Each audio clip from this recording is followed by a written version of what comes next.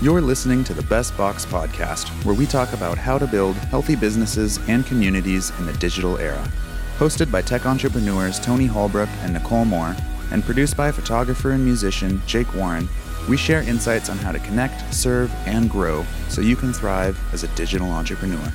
All right, everybody, welcome back to the Best Box Podcast this week. We have myself and Tony, and we have Donny back with us again this week. I know if you listened to last week, I ended off kind of excited, like, we have to come back again. And then after the podcast, I'm like, we need to do this right away. So we are jumping right back in with Donny. So if you missed part one, definitely go back and check that out for a little bit of Donny's story, how he got into fitness, being a general manager for Groundwork Athletics, his success with his team. So definitely go back and check that episode out from last week. So why we're here today. So today we're going to discuss sales. For most people, we know this can kind of feel challenging, not having the confidence to do it, losing out on clients. We've had, conversations about sales with, most and every trainer or gym owner we've talked about. And I know we've heard a lot of common things. I'm sure Donny will give you a chance to share. You have even more expertise in this space. Things from, I don't want to bother a person. We've heard the advice more than once of follow up with the person until they sign up, tell you to F off or they die, which is like great. Like that is basically giving the message of like, keep following up. But like, I'm sure you probably have some things that can be helpful to help that be more successful, hopefully to get less F-offs and more people signing up. For sure. Right? I was like, okay, not bad. I get the message behind that. But so we're going to have Donny share his experience today with the sales, common mistakes he's seen, and then have a good chunk of time to dive into some practical tips and things you can take back to your business and your clients today. With that all being said, we are not going to dive into marketing today. So we're going to kind of talk about what we do when the people have walked the door, they filled out their lead form, and now we want to take them through the process of becoming a lead to purchasing your high ticket package or any of your packages and becoming a long-term client. So that is our plan today.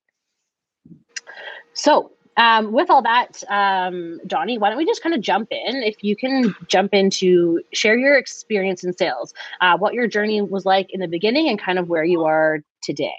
Sure. So like most fitness professionals, I didn't really consider sales as being part of the job when I started. I started at a smaller gym in Nanaimo where I'm from and, was taught we had a decent assessment structure and it was designed in a way where you could be set up to sell a training package based on your assessment. Decent little setup. And was given some training on it and then started working the job and struggled for a long time. And so pretty quickly I became aware that it was important, but I didn't really understand how important it was or that it really was a skill that could be developed. I basically was at a membership gym getting assessments and I just wasn't closing very many of them.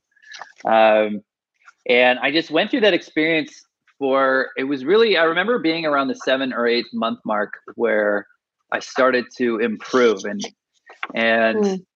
not to get too caught in the weeds, but basically, I can dive into that experience, but that first job, like I started wanting to be a trainer and struggled for a while until I started to pick up steam. Should I dive into kind of what happened now on that before I jump into the rest of my journey? Sure. Yeah. It's helpful to hear. People are like, oh yeah.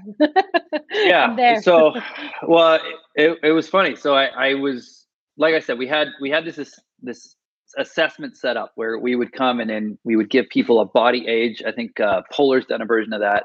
Basically, it was a series of strength and mobility testing, body fat testing, where you'd effectively give a rating of someone's fitness and where they were at relative to certain people in their age category, and you can give them a fitness age. The point is you could point out where they're at, you could paint a picture of where they wanted to go. And then we had slides in this presentation, like asking them questions, kind of like an interview style to give people a chance to sign up. It's a decent little skeleton structure, something that could be used today for sure to help new trainers sell. And I was given that, shown how to use it, but then I didn't really get much oversight or feedback on how I was actually doing in these assessments. I think I probably got shadowed a couple times early on. And then I just kind of started going through these assessments and struggling to get people signed up because I had a ton of bad habits, but I didn't know what they were. And I also didn't know what I didn't know. I was not selling them, and I started thinking, like, do people want this kind of thing, or am I a bad trainer? Things like that started creeping into my head. And then luckily I had one of my bosses at the time happen to come in the room during one of my pitches. And what he noticed, this is something I can expand on later, is I was using a lot of approval seeking language. I was talking to someone and I kept saying, is that okay? Is that okay? Is that okay?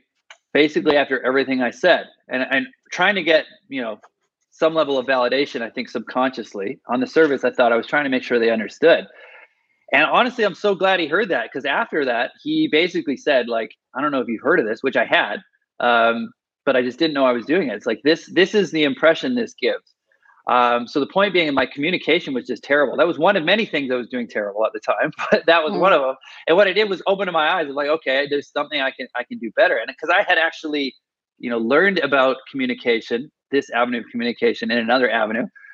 So him opening up my eyes to this was a huge eye opener. So I could start applying this, skill set that I learned elsewhere into sales as well. And what that was elsewhere, funnily enough, is at the time I was looking into dating. And a lot of the same skill sets you use when trying to be attractive are what you use when you're trying to sell fitness or anything in that regard. Okay. And so once those dots were connected, I was like, all right, let's go. Let's do this. It was super useful. And so it made it relatable. But the point is, I got poignant feedback on what I was doing incorrectly. And I was doing something incorrectly. It wasn't a bad product. I wasn't a bad product. It wasn't too expensive or any of that bullshit. And then I got to work, and then I started to work on just communication. So applying body language, tonality, the words they're using, that kind of thing to how I was pitching. And then my results started to get better. And so I then, I worked at this Nanaimo gym. It was kind of a mom and pop shop where selling was important, but it wasn't a big part of the culture. And I thought I was pretty good at it. And then I moved to Vancouver for a job at a franchise here, and once you make the move to Vancouver, it's definitely a bigger sales culture in a good way. And then I worked in a role where I was labeled as fitness manager, where I was doing assessments for new members to try and sell them personal training only, and not doing the training. I did that at that company. And then after that role, I then took on two jobs. One as a part-time trainer at Groundworks, where I'm at now. And the other was selling memberships at a membership gym. Which was unbelievable. So I worked there for 2.5 years, and I just got so many reps. So I had like a good foundation on that point on kind of what to do. But basically from then, it was just like day in, day out. It was generating the leads, first of all, and then also trying to close anyone that comes in the door. And unlike selling personal training, which is mostly what we do at Groundworks now, memberships, in my opinion, are actually harder to sell because the motivation is fleeting on the client's part. You're very incentivized to try and close them when you see them, or you won't see them again. And then people tend to haggle a lot more in my experience too. So, and have a lot more objections over simple things. And so it was super valuable experience to just get hundreds of reps literally doing that. And by doing that with other, things I was developed, I then got to the point with selling where I was excelling in a personal training role at Groundworks, to the point where that was one of the reasons why I got promoted to manager, which I think is about 5 years ago now. And so now I'm at the point where I've done hundreds of consults here, and I'm also have taught probably 30 plus trainers how to do a consult and improve their sales skills as well. So that's kind of my journey in a nutshell. Awesome. Yeah, I can imagine just the experience over the years doing that. And now you're kind of like training the trainers in these skills. So I mean, this kind of adds on to all the awesomeness we talked about with, being on your team last week and the things and building on those sales skills. So I think kind of what you said, like, here's the assessment, here's like the process of how to do it, go do it, but not necessarily that extra part. And I think that'd be kind of interesting to dig in a little bit later about those habits. And I think you said a good thing is that sometimes we don't know what we don't know. And until someone like opens our eyes, we're like, oh, there's like a whole other thing that will help us be more impactful in that. So I think that kind of shared a little bit about where you learned to sell. A lot of that sounds like you had some people that stepped in and helped you, as well as just reps. So kind of with that, with you being in industry in a variety of gyms and roles, what are some of those common struggles that you've seen with trainers selling fitness? What a loaded question.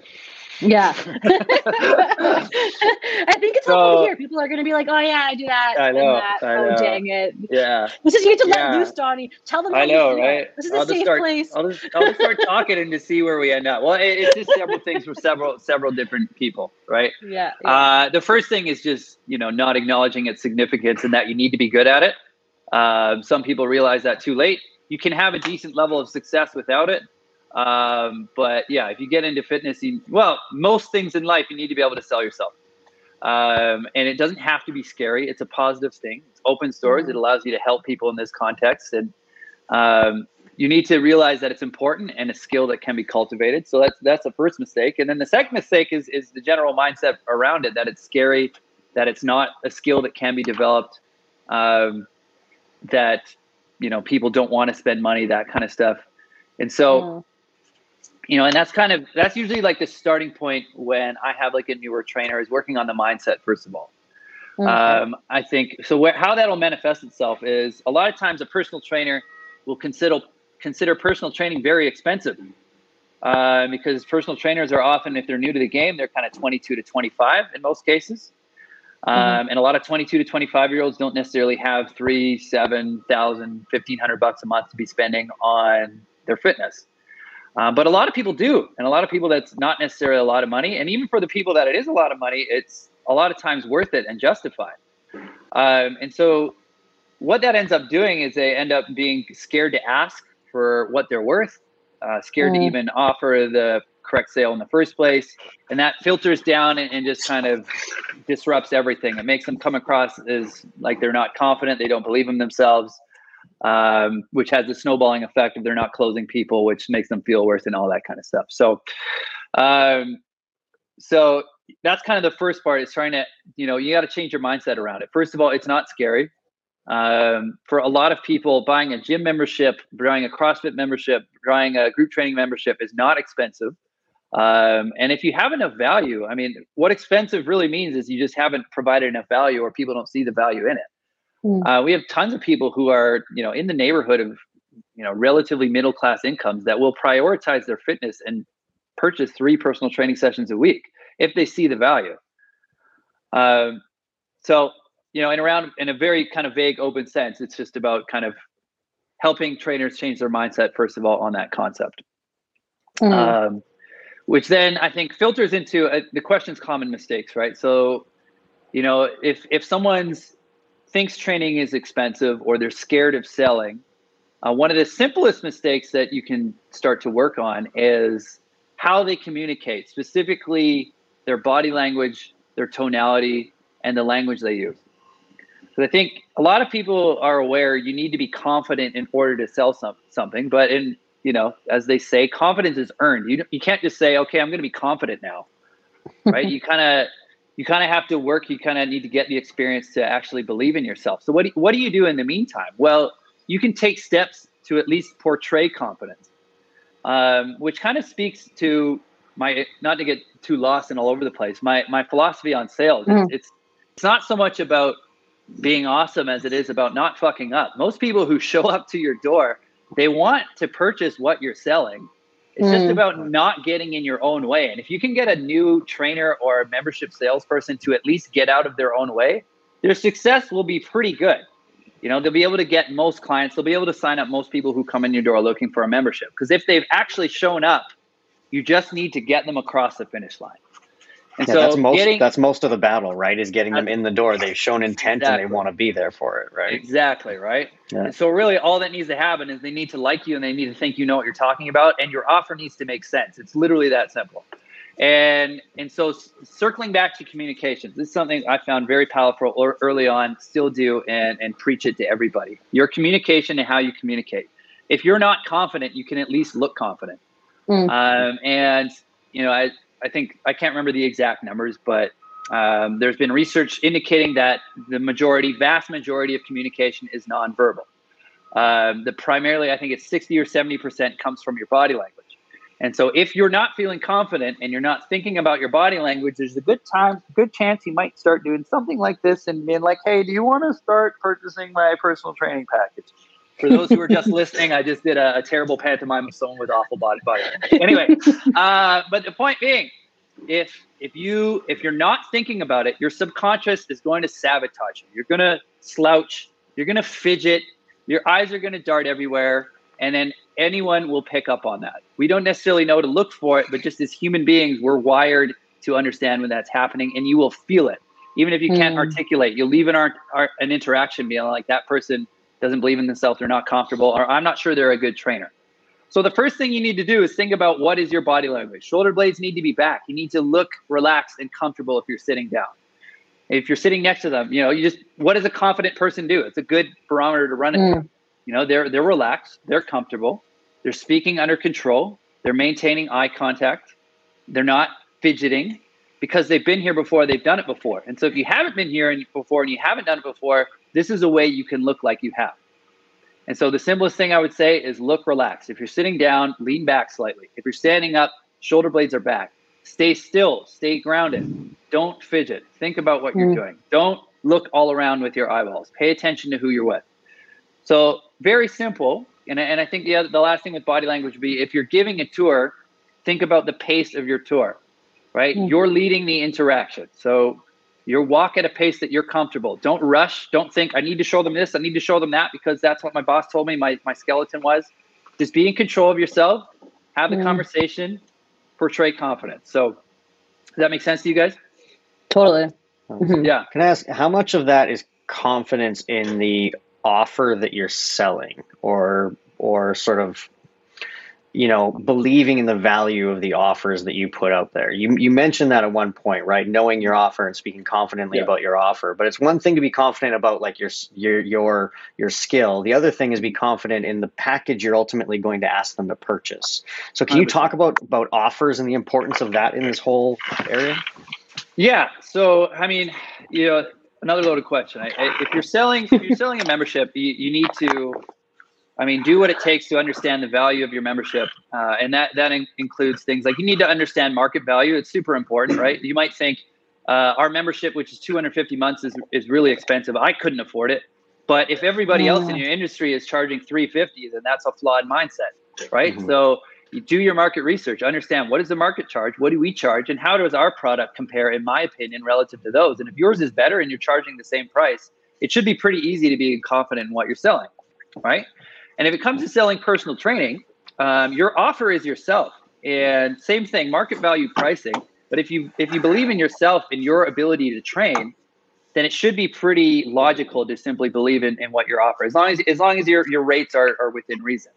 Realistically, like if you're a good trainer, you know your stuff, you're willing to go above and beyond. Like when I'm selling someone, and I'm selling even for my team members, not just myself, I'm thinking they get a deal because they get access to this unbelievable trainer who's got this team and this environment, and they're being cultivated.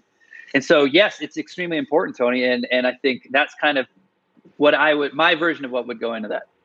Cool. Helpful. Yeah. Okay. Where are we at? Awesome. Yeah. I think, is there any other common struggles that you want to share, or that kind of wraps that up? Yeah. Well, I guess, and to elaborate further on the communication. So body language is a big part of it. Tonality and your pace of speaking is part of it as well. And what you're trying to do, once again, is portray confidence. And one thing a confident person does is they speak at a rhythm, pace, and volume as if they expect people to want to listen to them. A bad habit of some people who are a little less confident is they may speed up and try and get their words in because they're worried about getting cut off. But that's not how you portray confidence with someone, right? And even if someone does cut you off, like if you're confident, you believe in yourself, you'll wait, you'll let them finish, and then you'll jump back in. It's not so important to you that you get your words in because you expect who you're talking to want to listen to you. So that's kind of logic of why you do it that way. But the point is, you're in control, speaking in a controlled manner. And then, and I guess the other thing with body language too, is if somebody doesn't hear you, don't lean in. That's a total approval seeking move as well. Once again, you're staying relaxed, speaking at a volume that's good enough to be heard, at a pace that makes sense. And then on top of that, a little thing is the words you use. And I've had some good coaches in that regard. Just and without diving too far into it, because you can really nitpick language, just make sure you're not accidentally using words that will sabotage what you're trying to do. Like using words like expensive, saying the gym is slow right now, saying the gym is really busy right now. Just put a positive spin on it. If the gym's busy, look at how thriving this atmosphere is, right? If the gym happens to be slower at that moment, we have this is in a private exclusive studio, that kind of thing. Just be cognizant of the words you're using, because people will read into that stuff and have their own interpretations. But yeah, as far as communications, and then I guess the big thing too is you need to listen. And any sales coach will tell you.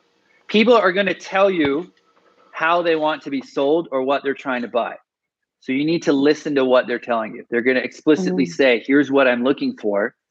And if you're paying attention, you're going to be able to take that and essentially parrot it back to them and tell them why what you're offering is the solution to what they're looking for. But if you're not listening, if you're not paying attention, you can't do that. So, do you take notes during these calls, or do you? 100%. Is it all? 100%. Okay. 100%. Yeah. And I would recommend that. So if we're selling personal training, we do a consultation. We have an iPad, or we have a written version too, where you're taking notes on what people are telling you, and you can literally, if you're smart, use that for taking notes on anything. If you're selling a membership, it would be good to have a form to use to take notes as well, at least as part of it. Like you could give a tour and then you could sit down with them, and that's when you start note taking. But the point is, if you're doing consultative selling, they're going to give you kind of information that you want to use to recommend a service that makes sense for them, and that filters into your offer question, Tony, too, right? Like, if they give you information that helps you make a qualified offer for what they actually need. Yeah, I find some people when they're having these engagements, they find note taking. It can be a little bit, I don't know, impolite, I suppose, because you're taking your focus away from the person. One thing that I've found is actually to communicate back to the people. They're like, hey, I'm just taking some notes to make sure I get this all down, and just sort of like investing them into that process. Because I find too, you cover so much in these 30-minute consults that you can't possibly remember every detail. But if you do actually write them down, the difference it makes when that person leaves and you're like, hey, I remember that you had this one knee injury. Here's a couple things that I thought of that I was thinking of you afterwards. And it was a note in the first 5 minutes of the call. Like those little things stick out, right? So I like to sort of communicate with people that, hey, I'm taking notes. This is for your benefit, kind of just involve them in that process. But take that time to be able to actually like solidify what they're telling you and memorialize that a little bit and make it important that you're listening to them. Absolutely, 100%. And it's a good idea. Yeah, and it can be as simple as, I'm going to take some notes on what we're talking about, if that's okay with you. Yeah, for sure. But yeah. Awesome. So let's kind of dive into how to close them once you have them. So what are some key things needed to be successful at closing? So maybe like right at the beginning. So someone's walked into the gym, they filled out a lead form, they've called, they've just reached out. If you can walk us through kind of like the first steps in success to get them. Yeah, so there's a couple basic things right away. Make sure you've used your mouthwash, combed your hair or whatever you got to do, especially in my case, I'm bald. Tidy up the gym, but those basics are important. Have your environment set up so it looks appealing. If you go into a grocery store, when they move all the items to the front of the shelf, facing the shelves, they call it, do the version of that in your gym, right? Make sure the kettlebells are organized, the dumbbells are put away, make sure you're tidy, you look good. And then, if you're able to, if you're not coming straight off appointment, be available and ready for the person at the door and ready to greet them. How we do things here is, the first step, because an important ingredient in selling, I'm sure you guys know this, but is building rapport. And if you're doing anything in this interaction, is you need to build a relationship with this person, whatever you're selling. You just need this person to like you, because if they like you, they're going to be inclined to want to work with you, and they would actually prefer to work with the person they like as opposed to the person with a better product that they don't like. And so the first step is, the gym is set up, they come in and greet you. I give all my coaches instruction that they're required to talk to the person first. It's stand there at the front, or it's sit down and it's chat with them just about how their day's going, how they found out about us, where are you from originally, to try and set the tone. And because once again, you're using this whole experience to try and build rapport, but then also because they're coming in nervous, anxious, distracted. You as a coach, you're going to be nervous, anxious, distracted. this is also a way to get you both on the same wavelength, right? Because it's pretty common for people to come into a gym and be terrified, to be, intimidated, especially a gym like ours or even yours, right? If it's CrossFit gym, like even if they're into that, to see it, if they come in and that just happens to be the day that a guy is squatting 400 pounds right next to them and they maybe have limited weight experience, it's not something that's going to be necessarily awesome to everybody. And so by you greeting them with a smile, letting them know that it's going to be okay. Like we're nice people here. You're in the right place. That's how you want to start, however your sales interaction is going to be. And then once again, you as a coach, if you're nervous, it just gives you a chance to try and calm down, right? Like if you really want the sale, if you really want a new client, if you're just kind of introverted and scared of dealing with new people anyway, it just gives you a chance to kind of settle in and kind of, get into a rhythm with this person. And then what I'd recommend for that is just open-ended questions, whatever they are. I mean, in this context, good questions. How do you hear about us? Did you find the place okay? What got you looking in the first place? Ask them questions about their life. Do you work nearby? Do you live nearby? What you thinking about starting this? And like I said, where are you from originally? That was told to me at my first training job. It's a great question to ask. It just sparks conversation. And then, so you would use that. And sorry, what was the original actual question again? Like, yeah, basically things to be successful, kind of right off the bat, which I think that we're kind of diving into that. And because I don't want it necessarily too specific to my gym if that's not really what this is. That's all. Yeah, I think it is helpful to hear specifically. I mean, your gym is doing something that is tried and true, and you have years of these experiences. So I think hearing, it's helpful to hear kind of like general things, but it's also helpful to hear like, here's exactly how we do it. Because some people need a little bit of like here's the ideas, and some people are like, but how does it actually work?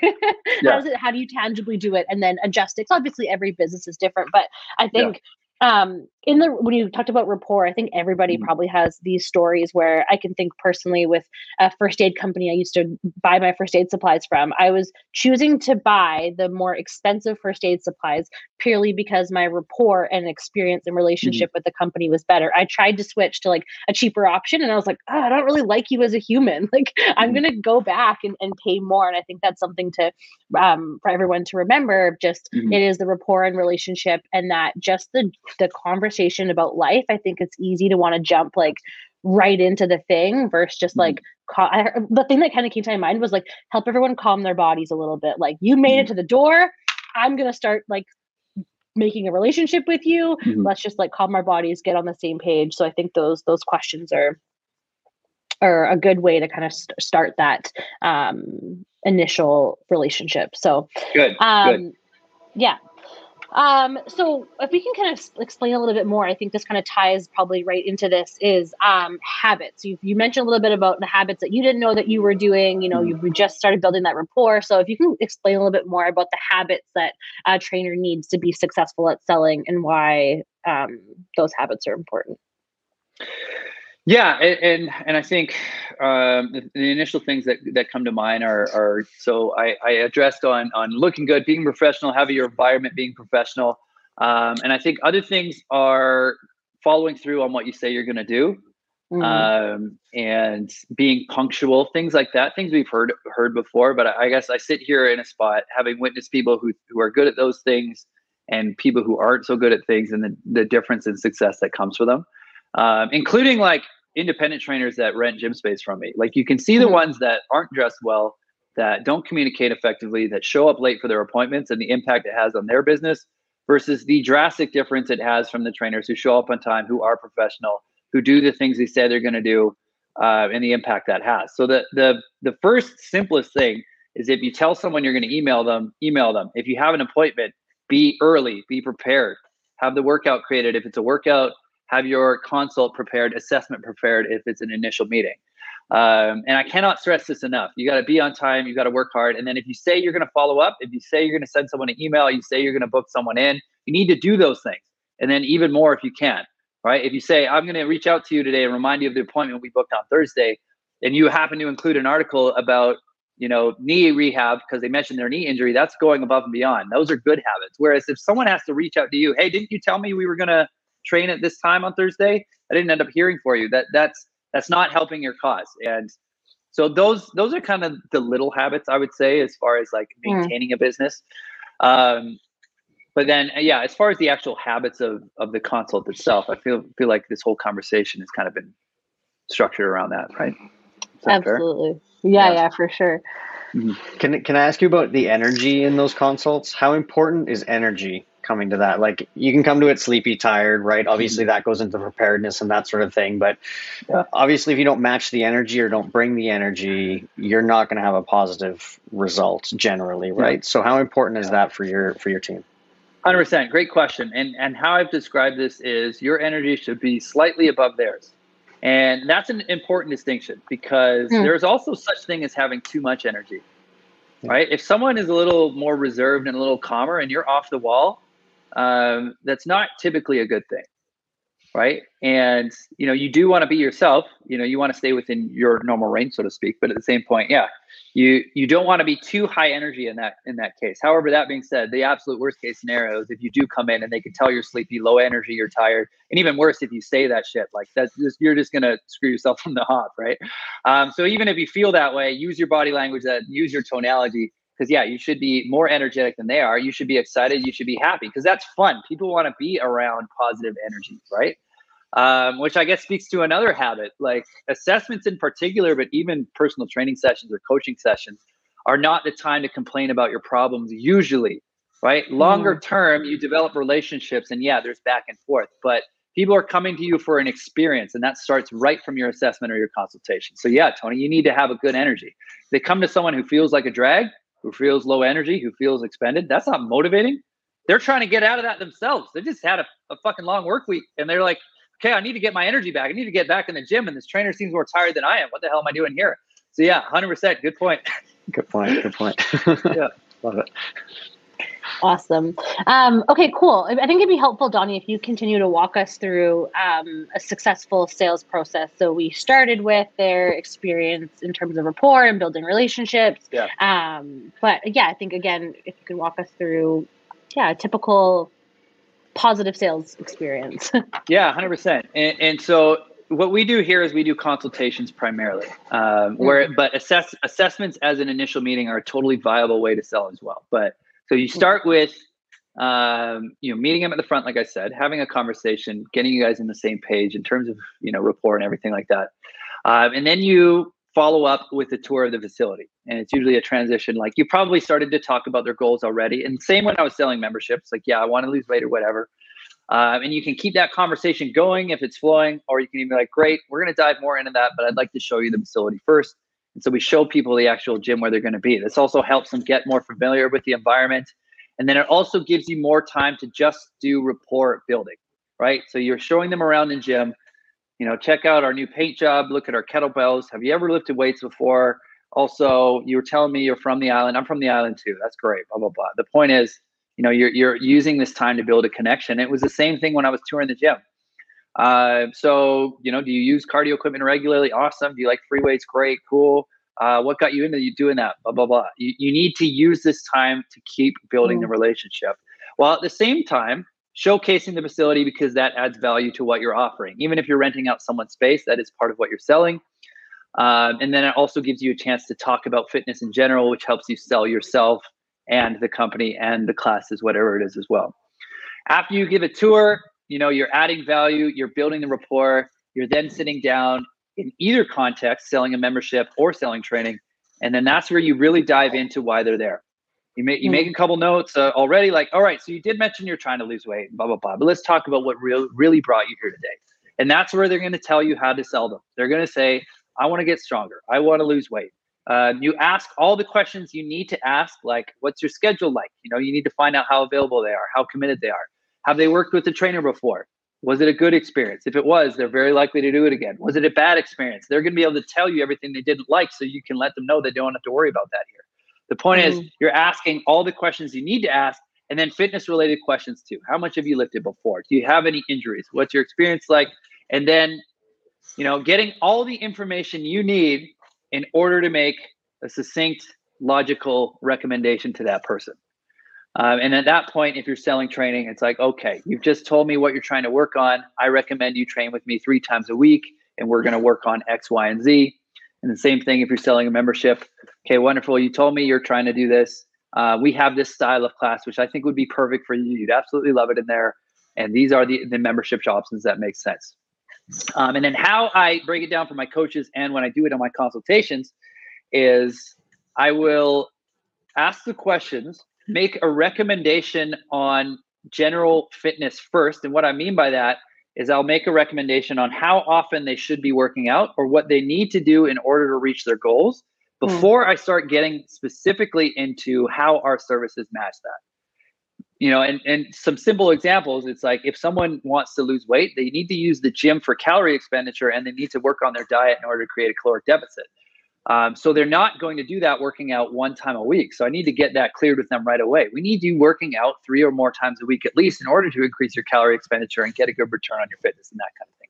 The point being, you know, get them bought into what your workout plan is. If it's a bodybuilding client, okay, I want to start you on a 3-day split and we want you working 5 days a week and alternating that split starting on week number 2. And you speak specifically to what the plan is.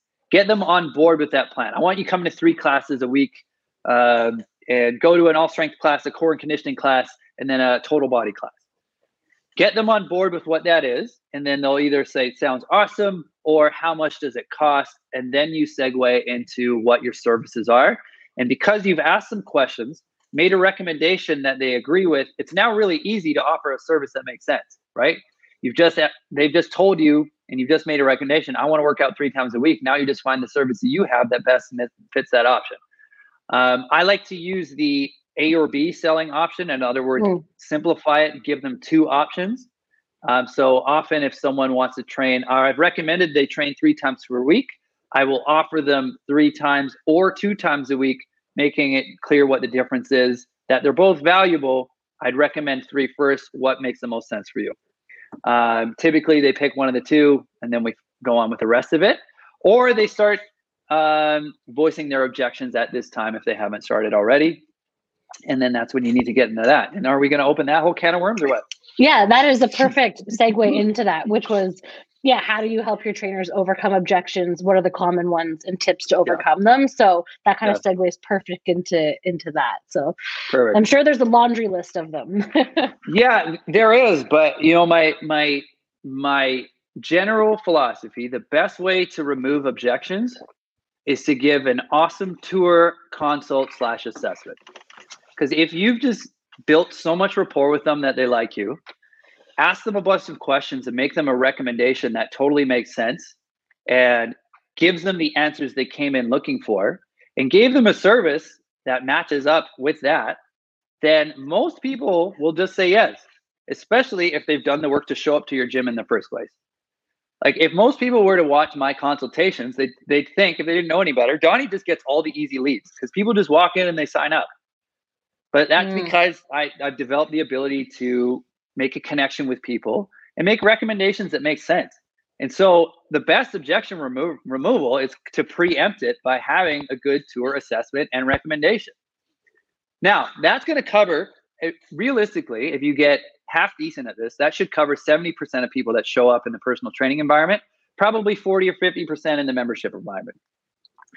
And then the next step, so what are the common objections? The most common one is, I need to think about it. And I'm sure you guys have heard this several times, and I'm sure the solution's out there, but I have my own spin on it. The sales 101 solution is to make sure, what do you want to think about it? Or what do you want to think about? Sorry. And I always found that question to be a little bit too on the nose. So what I like to say instead is my own version of it is, absolutely, you can take time to think about it. This is a big decision, but are there any questions I can answer for you now? And what that does, it does the same thing. And the reason is, you don't want them to leave the gym without all the useful information. Because sometimes, you try your best, and for whatever reason, you have an awesome tour in general, but maybe you didn't give an awesome one, didn't give them all the information, or they didn't retain it all. And they may not know that you have other options than the 2 you presented, and it's too expensive, and they don't want to say it. So the point is, that's the most common objection. I need to think about it. You need to be able to comfortably ask, put your own spin on it, but you need to be able to ask, what are you thinking about? And that's where you'll get, the real objections. And that's when it starts coming into things like price, time, and whatever it ends up being. And generally speaking, I've heard this before. Every no leads to a yes. It sounds kind of cheesy to me. I mean, how I approach it is if everything has gone well up to this point, this person wants to work with me. Now I just need to find out how to do this. And if it's money, okay, what can you afford? It is very common for me to ask someone, if they've indicated that looks expensive, or I'm not sure I can pay for this, to say, okay, well, what did you have in mind for a monthly budget? Some people might be scared of that question. I'm certainly not at this point, because it's totally reasonable to ask in that context. In particular, if you have a connection and you've developed rapport. And that's part of the reason to do that too, is so you're then able to ask those questions, right? So if you've offered them personal training 3 times a week, it's probably in the neighborhood of $1,000 to $1,200 a month. They might say, yeah, well, I'm just not sure if I'm ready to make that kind of financial commitment. And it's totally reasonable if they don't necessarily need 3 times, to take your foot off the gas and say, okay, well, what is your monthly budget? And then they will give you the framework in order to make your check down pitch. Well, I think I can actually have a budget of $800 a month, or I think I have a budget more around 400 times a month. Okay, great. So what we could do in the case of 4 times per month or $400 per month is train once per week. Find you a solution outside of your personal training sessions to still get your additional workouts in. And we've certainly had several clients get great results this way. It requires more responsibility on your end, but it definitely fits your monthly budget. Does that make sense for you? So it's just like, I know there are other industries and other places that will approach the budget question with far more pressure and emotion. They will, if they think it's 3 times, and there's people who need a lot more, and you should nudge them. But definitely, like, people will cry during my consultations, but I'm not going to make people cry. I'm not going to be like, I don't care that you can't afford it. You need to train 3 times a week because you're going to die. And I've certainly been at places where they promote using that kind of messages. That's not my thing. That's not how we need to do things. And it's simply not true. You can certainly change someone's life in a way that they can fit into their budget. And so instead, it's just like, find out what your parameters are. I can't afford it. Okay, what can you afford? What can I do that are within those constraints? And then offer them that service. And typically someone who's showing up to a personal training studio has some semblance of what personal training costs. So if you ask them their budget, they will have something in mind. And if you're close to that, even if you're slightly above, you can usually get them to that point. And same thing with a CrossFit membership, or even just a gym membership. Like, they're going to have an idea, find out what their number is, and try and fit them in that number. And then sorry, go ahead, Tony. I was gonna say, I like you didn't use the word afford, because I feel like that causes like a little bit of a opposition, I suppose. Like, if you ask them what they can afford, it's almost like if they have to answer that question, it's there. But the way you asked it is like, what did you have in mind? And then for the budget side of things, right? Because a budget's a flexible thing. I could be budgeting 300 or 500 or 1,000, but you left it very sort of non-confrontational, I suppose, in that way. And I think that goes back to one of your first points about the language and the tone that you use. Just little keywords like that I picked up on. I like that. Yeah, exactly right. And then I guess the other thing with money in particular, you can be creative. Just because they can't afford $1,000 a month every month doesn't mean they can't afford it for the first month. So be flexible, right? Be creative, and some of that comes with experience, but have options, right? Okay, so for example, someone has a monthly budget that's relatively modest. Let's say it's $300 to $500, but they are brand new to fitness, and their movement is very poor. They're like a danger to themselves if they're in their gym, so they need a lot of time with the trainer. A good middle ground is to pitch them on trying to do that first month 3 times a week. It's like, okay, you can't, this isn't in your budget regularly. Could we front load your package, train more in the first month? The point being is, I need you to do this properly and safely, so that from month number 2 onward, when we downgrade to once per week, I can trust that when you're outside the gym, you're doing things properly and safely. Totally reasonable way to approach that. I like that. I like that. Yeah. Especially too, if really that's where their budget is and they have to go work it on their own, they're going to be more successful having those like skills front loaded in that first month. So I like that one. Yeah. And so, go ahead. No, you go ahead, Donny. Oh, I was just thinking about the membership environment. So so one thing that it does tailor a little bit different there. And that sometimes it's pretty common to have just like a couple membership options. First of all, it is good in that environment to use time sensitive type sales tools, right? Like, like have promotions, have like, okay, well, if you do this today, I can get you this kind of discount, that kind of thing. Those things are useful.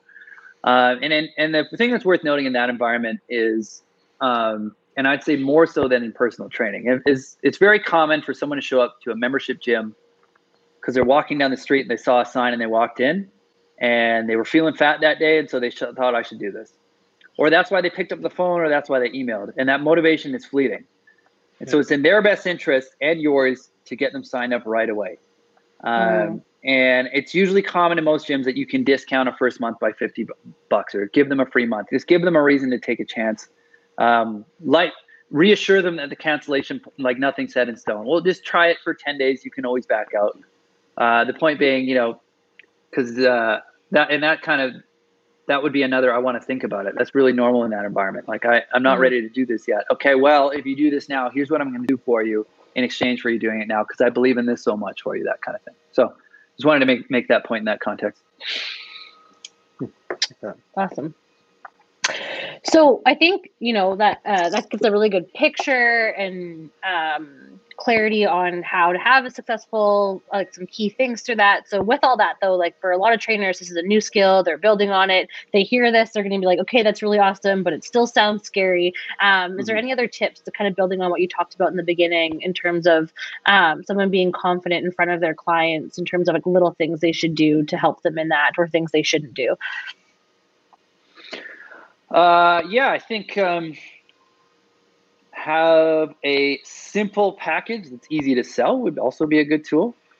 Okay. I think, whatever it is, if you want to sell, we sell monthly recurring memberships. If you sell a package of 12 sessions, keep things simple, because if things get complicated, it's easy to lose people. That's part of why I do use the A or B. Like we have several options at our gym, but I narrow it down to 2 to keep it simple. It's just easy for people to pick one, especially when they trust you. But if you have a bunch of complicated, convoluted options that are hard to explain and articulate, it's just easy to lose people with that going on. So keep it simple. Understand what you're doing, and if you were like a new independent trainer, have a couple package options. And then I said this. I can't remember if I said this in the last podcast, but if you're scared of selling too, a good habit to get into is put yourself in a situation where you only have to do it once. And how you do that in the personal training context is if you have an automatically renewing membership, then you realistically only have to close the sale one time. Whereas if you're selling packages, you have to sell at the end of every package, which works great if you're good at it. But if you're feeling scared of it, feel free to steal my Band-Aid and set people up on automatic renewing memberships for sure. I feel like the AB, or just even if you have more options available, but what you offer somebody, I know. Well, 2 of the independent trainers we've worked with, when setting up their memberships, they gave me lists. Like, I'm like, you have 47 memberships here. Like, we can totally reduce that one for your own management of your business, but also for your clients. And that even if you have like 5 or 6 or different ones, the through the process, I really like that AB, or only giving 2. Even with us in our group memberships, our email kind of has an overview of like, here's all the things we have, as well as like couples and student discounts. And this is kind of sparking my inspiration already to even like simplify, especially reading. Here's the 2 main ones. And then if you're interested in other ones, email and we can kind of give more information. So thinking about that both in our real life sales, as well as when we send out those emails sometimes of like, what packages do you have?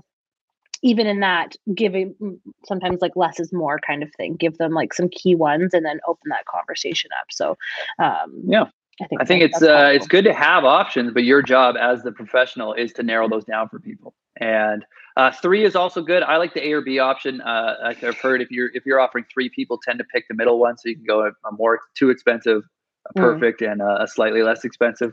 But I would strongly recommend to anyone selling anything, try to keep it to 2 or 3 options.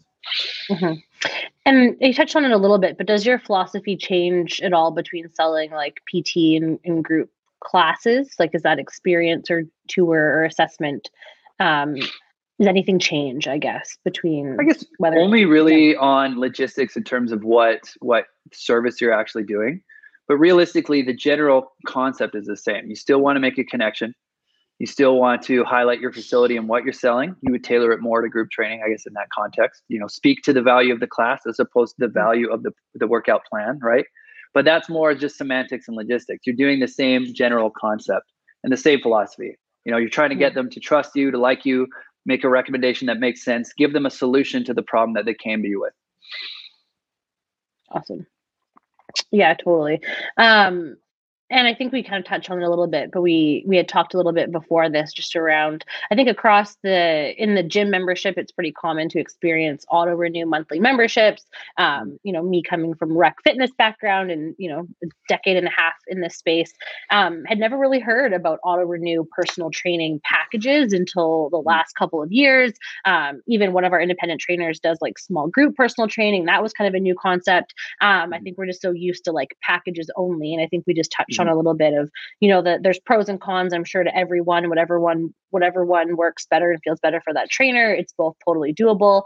But maybe can you speak a little bit to whether trainers currently have packages and they're moving to a membership, or kind of the benefits you've seen with your trainers in your business having auto renew personal training memberships? I think it's kind of a new concept for some people still.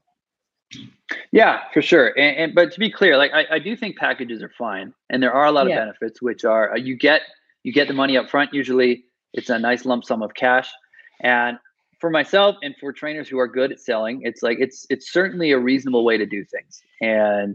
But why I did it in my business is because. So actually, sorry, Donny. You know what? Maybe actually, if you could touch on one point in the packages before we jump into the auto renews, then I think the thing I've seen with packages is like, oh, the person used their last session, I should probably follow up about booking next time. Like when someone's selling packages, what point would you advise your trainers to reconnect with them to resell them on their next package? I would typically advise them on the last session. There should be time devoted to that. But realistically, it's like you're kind of doing it the whole time. You're treating clients as if fitness is a journey, not a destination, so to speak, right? Cool. It's like it's a long-term thing. And so part of the service you're offering, if you're a trainer, you should always be talking, they should be in on how you're periodizing their program, what you're laying out for them. And those should be long-term setup things, which will make it at least subconsciously part of the conversation that you're planning for the long term. And so the actual sale or that conversation is a quick one. It's more just a formality if you've done things properly. That you should only require, 15 minutes or so on that 12 session if you sell a 12 session package, which is like, okay, this is your last session. I know we plan to do X, Y, and Z. Are you good to jump into another one? It could literally be that simple. And then, they may have some objections and you may need to check down to a different service, or you need to change it somehow. But the point is, like, how you're structuring your whole program should set up a long-term investment in a way that makes sense. And then that conversation should be a relatively quick one. But then I would say, make sure you have time for that conversation. Because if you have an appointment at noon and you're having this conversation at 11:58, you're not setting yourself up for success. Because like the gym membership, if someone leaves having not signed up for that package, there is a good chance that you might not get them back. And then even just from running your own business, you might not get them back for 3 weeks because you didn't close the sale then. And then that's a lump sum of cash that maybe you need for your own expenses. So make sure you have that conversation, but it totally worked fine for me just to do it at the last session in that package every time. Perfect. Awesome. Yeah. That's helpful. Cool. All right. And then jumping into auto renew memberships. Yeah. And so auto renews are nice, as I said, because you don't have to do that sale every whenever. And yeah, it's based off, and I've told you guys this before, but to say it again now, it's based off of human psychology. There was a study done on company-sponsored RRSPs. And when they would hire new employees, they would say, do you want to opt into this RRSP? And they had like a 60% yes rate. And then they were wondering, why didn't people want to do this thing? It's like an RRSP matching. It's a good thing. And so they flipped it. And they said, you're going to be included on this RRSP matching. And the uptick went up to 98% or something bonkers like that. The point being that if you put people in a situation where they have to opt into something, they're less likely to do it. Whereas if you put them in a situation they have to opt out, then they're also less likely to do that too. And so with selling packages, they have to opt in every time that package is coming to an end. And so that, is a problem in and of itself with human nature. And then if you put on top of that selling isn't your strength, you're now compounding that problem. So thinking as a manager of trainers, some are good and some are not as good at selling. I thought, is there any way I can make this easier? Let's just make this auto renew. And it wasn't my idea. I just put it in place in this company. It exists elsewhere. And what it is instead of selling like a 12, 24 or 48 session package or 36, which is pretty common in our industry, is we sell them packages based on their training frequency. So for example, if someone is training 8 times or training twice per week, we sell them 8 sessions at a time every 4 weeks, and then it renews in 4 weeks. And then the other thing that does is that adds a financial incentive for them to be committed to getting their workouts in. Because another problem with packages is if they miss a workout, there's no reason for them to make up that workout or stay on track. I got a vacation next week. Well, I'm just going to take that week off, or I got sick, or I can't come in today. I'm not going to come in tomorrow because it's inconvenient. Whereas if you have a payment that's scheduled in 4 weeks, even if you're lenient about rescheduling payments, postponing payments, there's still that layer of I'm supposed to get these workouts in, and it helps from a fitness angle and from the financial angle. And then from running your business, it makes things more predictable. It's, I'm supposed to get a payment, and unless someone has told me to cancel, and then I know I'm not getting that payment. And if you're an independent trainer of 10 clients and they're all automatically renewing, you can start to get a more predictable level of income. And a lot of people value certainty in this life. So this kind of adds certainty in this industry. So that's why we did it. We do packages generally of 4 sessions, 8 sessions, 12 sessions in a 4-week billing cycle. And we pick 4 weeks because if you do a month, months are longer than 4 weeks. Very simple thing, but important detail. Set it up to auto renew, and it was a huge X factor in our business growing to where it's at today. Awesome. I love it. Yeah, definitely in the beginning, one trainer we had was doing it monthly and very quickly realized, monthly doesn't work for auto renews when it comes to personal training, having it based to sessions. So we're seeing commonly billing. We have one trainer does every 4 weeks. We have one that does every 2 weeks. And we have another trainer who actually bills automatically once a week to just have the payments be smaller. So whatever your system allows, but basically on a weekly cycle based on how many sessions they train per week is kind of the secret sauce there for that. So, that was a lot of really helpful information. So with kind of wrapping all this up, Donny, and kind of our last question or conversation is, it sounds like you do a lot to implement and support your team on building these sales skills kind of ongoing. If you could give some kind of tips for other trainers out there that are maybe working on their own as independent trainers and don't have someone like yourself that's mentoring them through their journey, any tips or advice on building their sales skills or resources or places good to kind of learn more about some of these philosophies in sales? Yeah, I mean, the first thing I would say is the internet's a beautiful place. And if you're struggling with any skill this day and age, you can certainly start there. I certainly believe in YouTube for a lot of things. And I can guarantee you there's a plethora of information on how to improve this kind of thing and just general ability, because you don't know what you don't know. So if you go looking for it, you'll be able to find things. And that's a good place to start. You find articles. This problem exists with several other people in this industry and all industries. So if you just go looking, you'll be able to find several sources of information. I think, if you can't get actual reps and you're an independent trainer, you need to practice on other people. Just do role plays with friends, with clients, practice your assessment, practice your consultation, decent place to start. And then, I don't know, reach out to me. If you don't have a Donny, you can reach out to me. I'm happy to help people. Find someone who's nearby, reach out to them.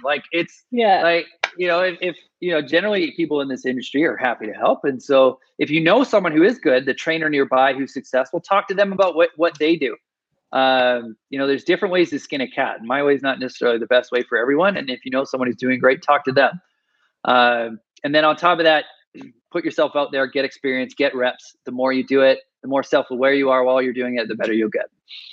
Mm-hmm. And I love that advice of reach out to a Donny or someone like that. I know early in my career, I was like, I want a mentor. And I went to someone, I was like, I'm going to volunteer you to do that for me. I'm looking for, he's like, okay. But another independent trainer I was chatting with recently was like, I have a friend and I'm watching them and they're being really successful and they're growing really quickly. I'm like, I don't know what they're doing. I'm like, reach out. People are generally open to sharing, and that we're all if you're more successful, I'm more successful, and we want to kind of share that knowledge. I think that's an important thing, is not to be scared to ask somebody that looks like they're being successful. I'm like, one, the grass isn't greener always on the other side. Maybe they're going to tell you, actually, I'm really successful, but I'm actually really struggling in these areas. Or they're going to be like, heck yes, here's these awesome things that you can maybe go take upon yourself and try them out. And kind of building on the fact that you said there's lots of kind of different ways that we will hear tips on how to sell and do those things and pick what kind of fits and resonates. And probably you would agree, just like try it out. There's a bit of trial and error as well, and depending on your personality of how it goes. So absolutely. Awesome. Cool. Anything else that you want to share with us with selling, Donny? Oh, I think I've chatted enough. Awesome. So good. Thank you. Awesome. Tony, anything else from yourself? No, it was super helpful. I love the little details and the nuance into that. I'm probably going to go back and kind of re-listen to this and pull out some goodness, but there was lots of valuable stuff in there. I appreciate it, Donny. Yeah, I appreciate it. you saying Awesome. that. Thanks, guys. Cool. All right. Have another great week, everybody. Bye. All right.